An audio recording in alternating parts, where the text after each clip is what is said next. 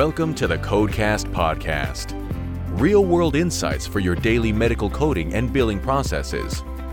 And now, here's your host, Terry Fletcher. Hello, everyone, and welcome to the Codecast podcast. Today, my name is Terry Fletcher. We are at the 235th episode of the Codecast podcast, and we are well into April. And today, my topic, I really want to talk about medical acronyms. And some of you are thinking, what does that mean? Well, we get a lot of abbreviations and 3, 4, 5-letter acronyms. And I think we have some experts out there, and I'm air quoting, who tend to believe that everyone has the same level of knowledge when it comes to shortcuts for medical terminology. And I think that's unfair. And so I wanted to give you some information that at some point you may have to write down and re-listen to the podcast.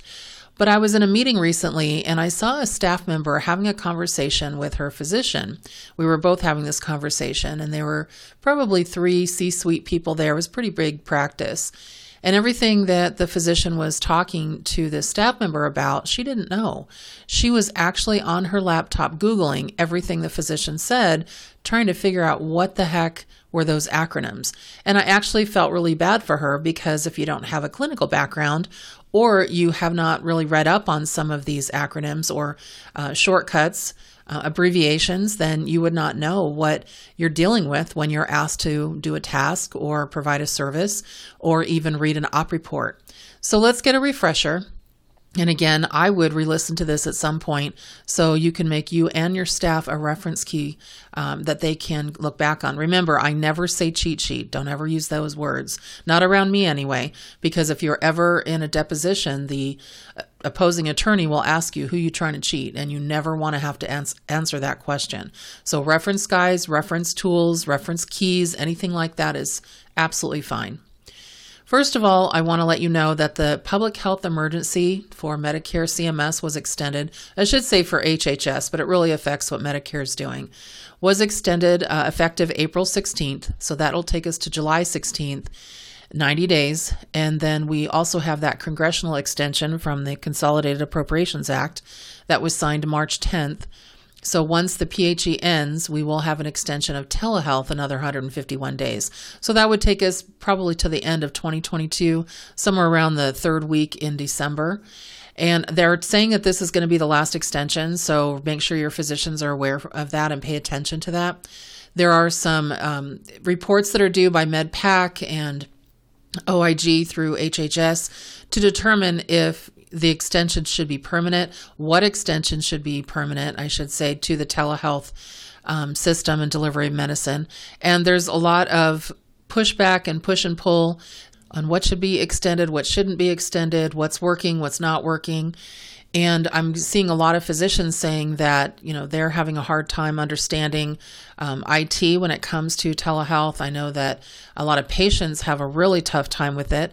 And so a lot of your medical assistant staff who have had to on the fly be trained on how all this works have to basically train the patient and then train the physician and then open up the visit. So there's some challenges, especially having really good internet access as well, or I should say broadband.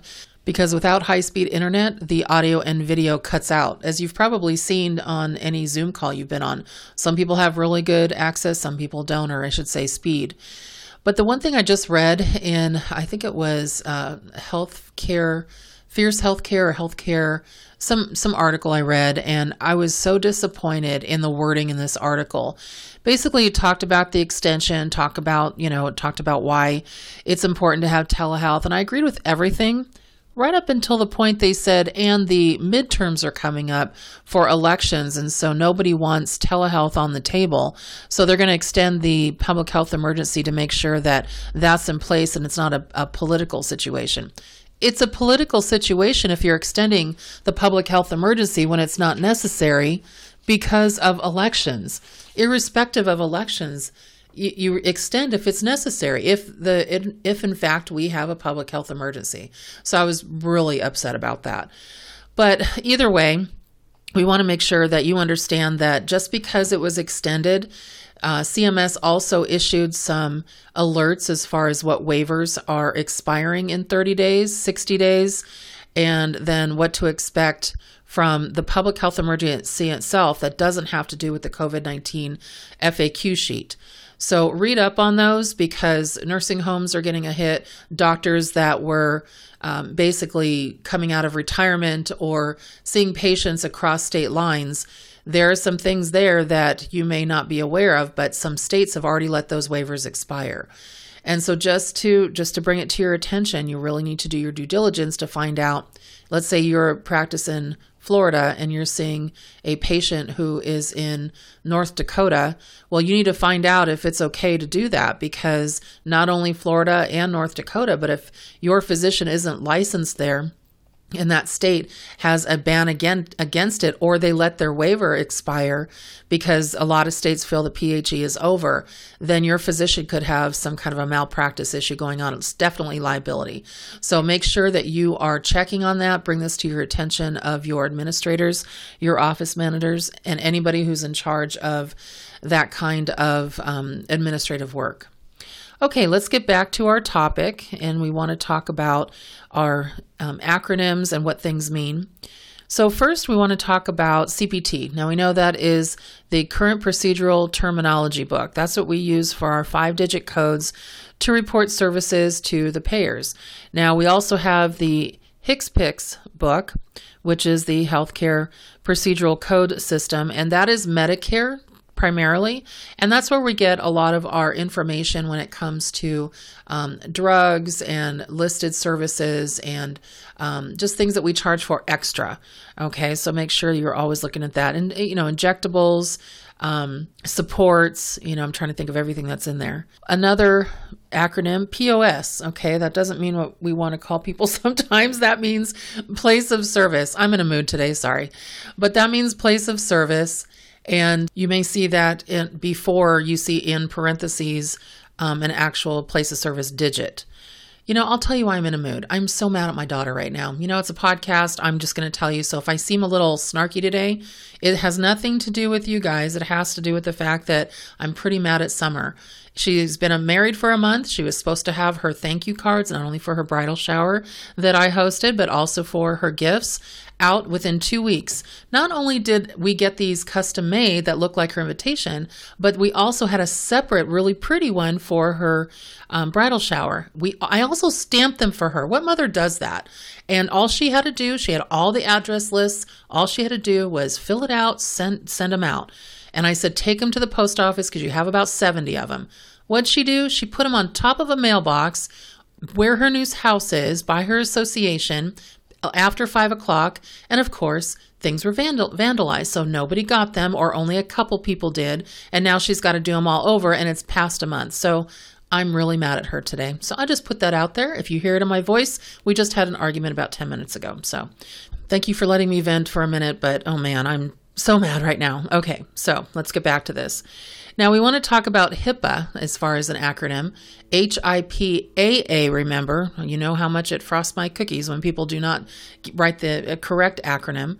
Health Insurance Portability and Accountability Act. Yes, some of it has to do with privacy, but a lot of it has to do with patient privacy and not spreading information around if you are a HIPAA entity. So you need to know that. CMS, that is the Centers for Medicare and Medicaid. It's interchangeable with Medicare, but that's when you say CMS, that's what is both of them. APP, so if you ever see that, that's now new. That's actually cash payment applications. Whenever you see the acronym app, that's usually an application. And I talked about some of those last week when you're using anything like Venmo or Trell or Cash App or anything like that. Make sure that you know those are not HIPAA entities, and if the patient doesn't use private, you're responsible. And then AAP, that's the advanced accelerated payments from Medicare. Hopefully nobody did that, but those are now becoming due. Whenever you hear me talk about the CF, that is conversion factor. So that is an acronym that applies to the Medicare physician fee schedule. PHE, Public Health Emergency. Don't get that confused with PPE. So that's when we have that patient protective equipment, okay? And then MPFS, that's the Medicare Physician Fee Schedule. OIG, Office of Inspector General, remember to know that they're part of the HHS. They're the offshoot that monitors what's going on as far as fraudulent information. PRF, Provider Relief Funding. Now, there's been another window opened up that you can actually file if you didn't already file your paperwork to account for how you spent the money. Remember, you had to do that. So if you didn't do that, they're asking for it back now on phase 1. But they did give you a window from April 11th to April 20th to basically kind of ask for mercy that there was extraordinary circumstances, or I think they call them extenuating circumstances. One of them could even be that you forgot to press send, I swear. Some of the things they let you guys do, but it just, you knew about this for a long time, so you really should have followed up and made sure you filed appropriately. But if you didn't, you got a little bit of relief. MedPAC, that's actually a really big one. Medicare Payment Advisory Commission, and it's usually M, small ED, and then capital PAC, so MedPAC. What this organization does is they make determinations based on statistical information and the history of how things are reported and billed and where we are when it comes to inflation and the cost of living and all of that. And that's another acronym I'll talk to you about.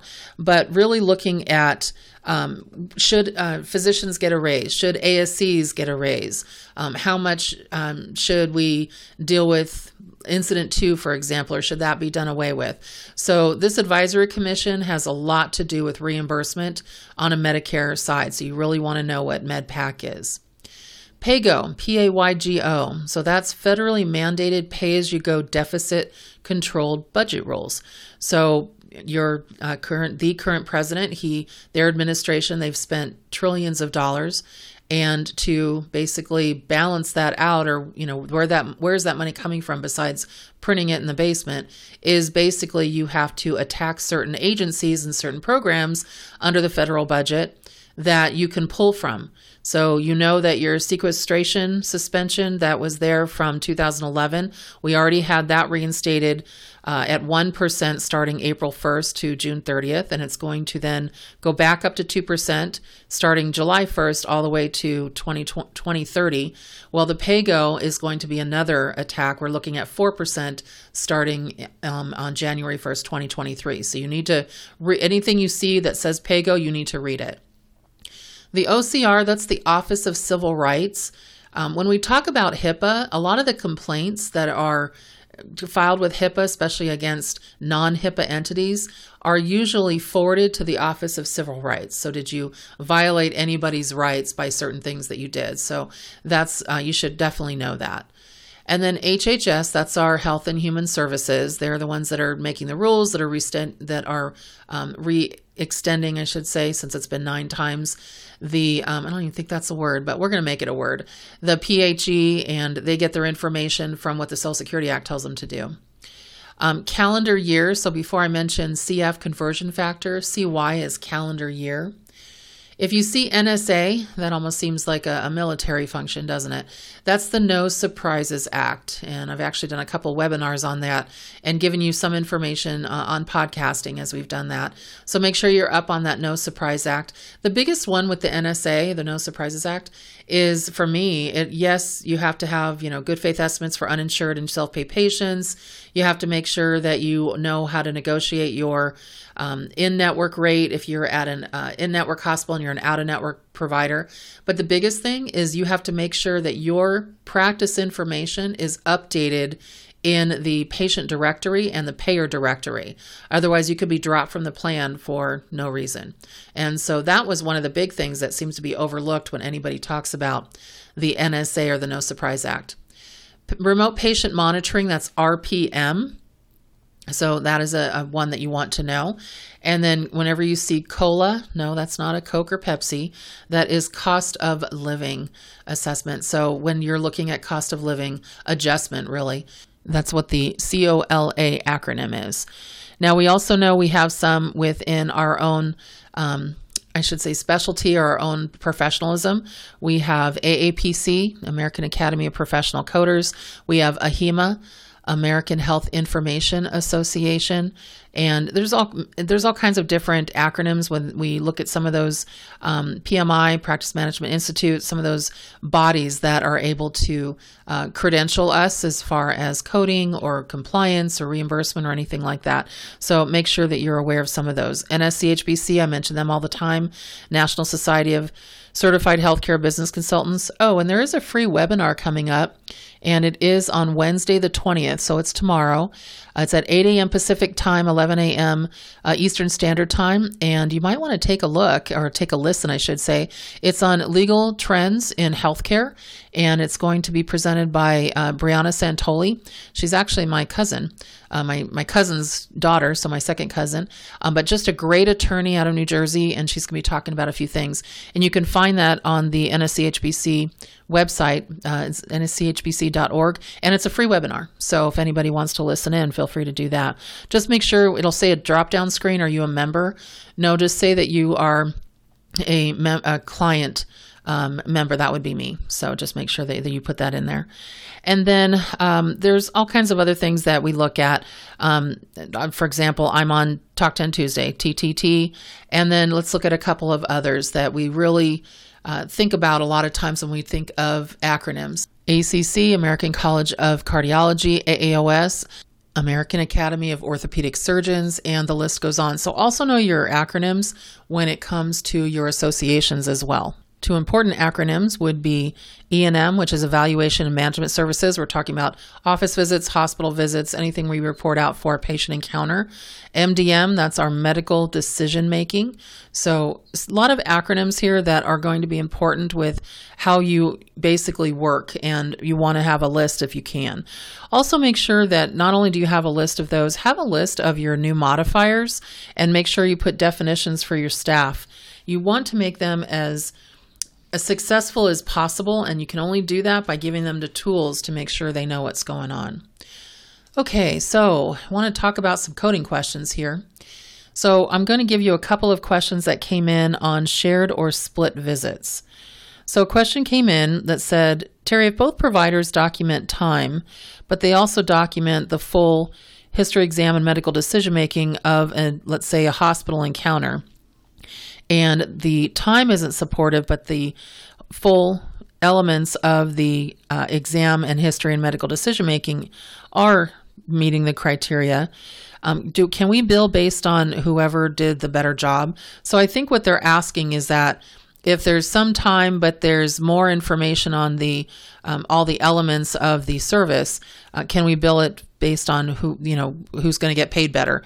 Well, there's nothing that says, one takes precedence over the other. But remember, you have to use the 95 and 97 guidelines for hospital visits. I think that's been missed lately. And you can use either time or the key components. But remember, the guidelines say that if you're using time, 50% or more has to be spent counseling. So if you're using that, you have to make sure that you are using the correct rules. And then sometimes the guidelines aren't that specific sometimes, but here's one that is interesting. So for an initial visit, let's say in the hospital, the 99223 requires 3 out of 3 components for billing. And the billing MD would need to document a comprehensive history and a comprehensive and medical decision-making of high complexity. Is that correct? No. So what the provider who's billing it out has to do, and don't forget, you're also going to need the FS modifier. They have to complete one of those components in its entirety. Okay, so let's say that you're billing under the physician's NPI number.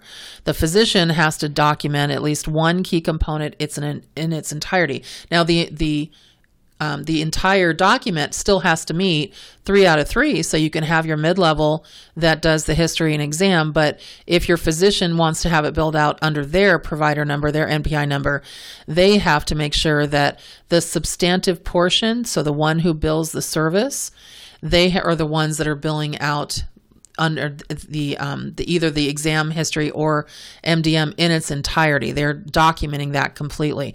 So let's say the NP saw the patient first and they did a little bit of they did the full history and exam. They did a little bit of the medical decision making by ordering a test and maybe ordering a diagnostic. And then your physician came in, said, I agree, and then signed off on the note. And that's not enough. Even if they just put a little bit of information on what they're going to do with the patient, again, they would have to complete one of those elements in its entirety. And remember, yes, you still need 3 out of 3 components for billing because it's the 95 or 97 guidelines. But to bill it under your provider, they have to have one of those elements completely done by them. So that's basically what they're talking about. And it's going to be very hard to police, but the FS modifier is what is going to allow Medicare to do that, because now they can track it. And I guarantee you, any physician that is putting the FS modifier and getting 100% of the allowable instead of the 85% if it was a mid-level will be audited. I can just guarantee it, because Medicare thinks that this is going to save them money. And so when they think that all of a sudden that there's a loophole, or they're finding that they're seeing a lot more physician claims because they don't feel that's the standard of care. The standard of care, they believe that the mid-level providers are doing everything, and then the doctors are coming over saying, I agree, and then signing off on it. And let's face it, that is what's been happening. So to automatically change their workflows and say, oh no, I'm going to be doing the substantive portion, or I'm going to be spending greater than 50% of the time with the patient, doesn't make sense to Medicare. So you have to put the FS on it if that is the provider that's billing it, if they did the correct documentation, either with time or medical decision making, and then that provider could be audited, because now they can find a way to track it. So you don't have an option whether to use it or not, but just know that's what you're opening yourself up for. So you want to be clear on that. Okay, and our coding questions are brought to you today by Citibank Advantage Card. Go to citibank.com to find the right card for you. Start earning miles, points, and benefits from citibankaa.com. Okay, so my personal tidbit this week, I just wanted to say happy Easter and happy Passover to those of you that celebrated this past week.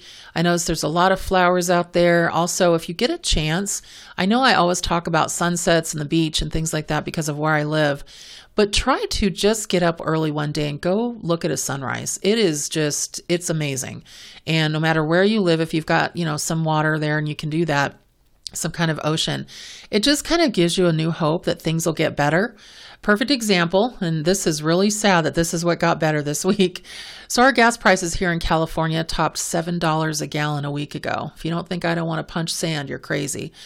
But on Sunday, we actually had $6.59 at the pump. All I can say is that's something. So hopefully things are at least looking up a little bit. But for those of you that are paying high prices for gas like I am, be happy you don't have California gas prices. That's all I can say. So that's it for me this week. Make it a great day. Make it a great week. And I'll talk to you next week on the Codecast podcast.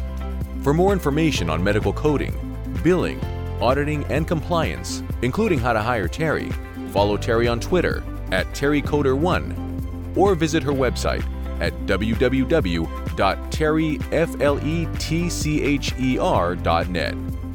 Podcast producer Joe Kuzma. Music producer Dassassin Music.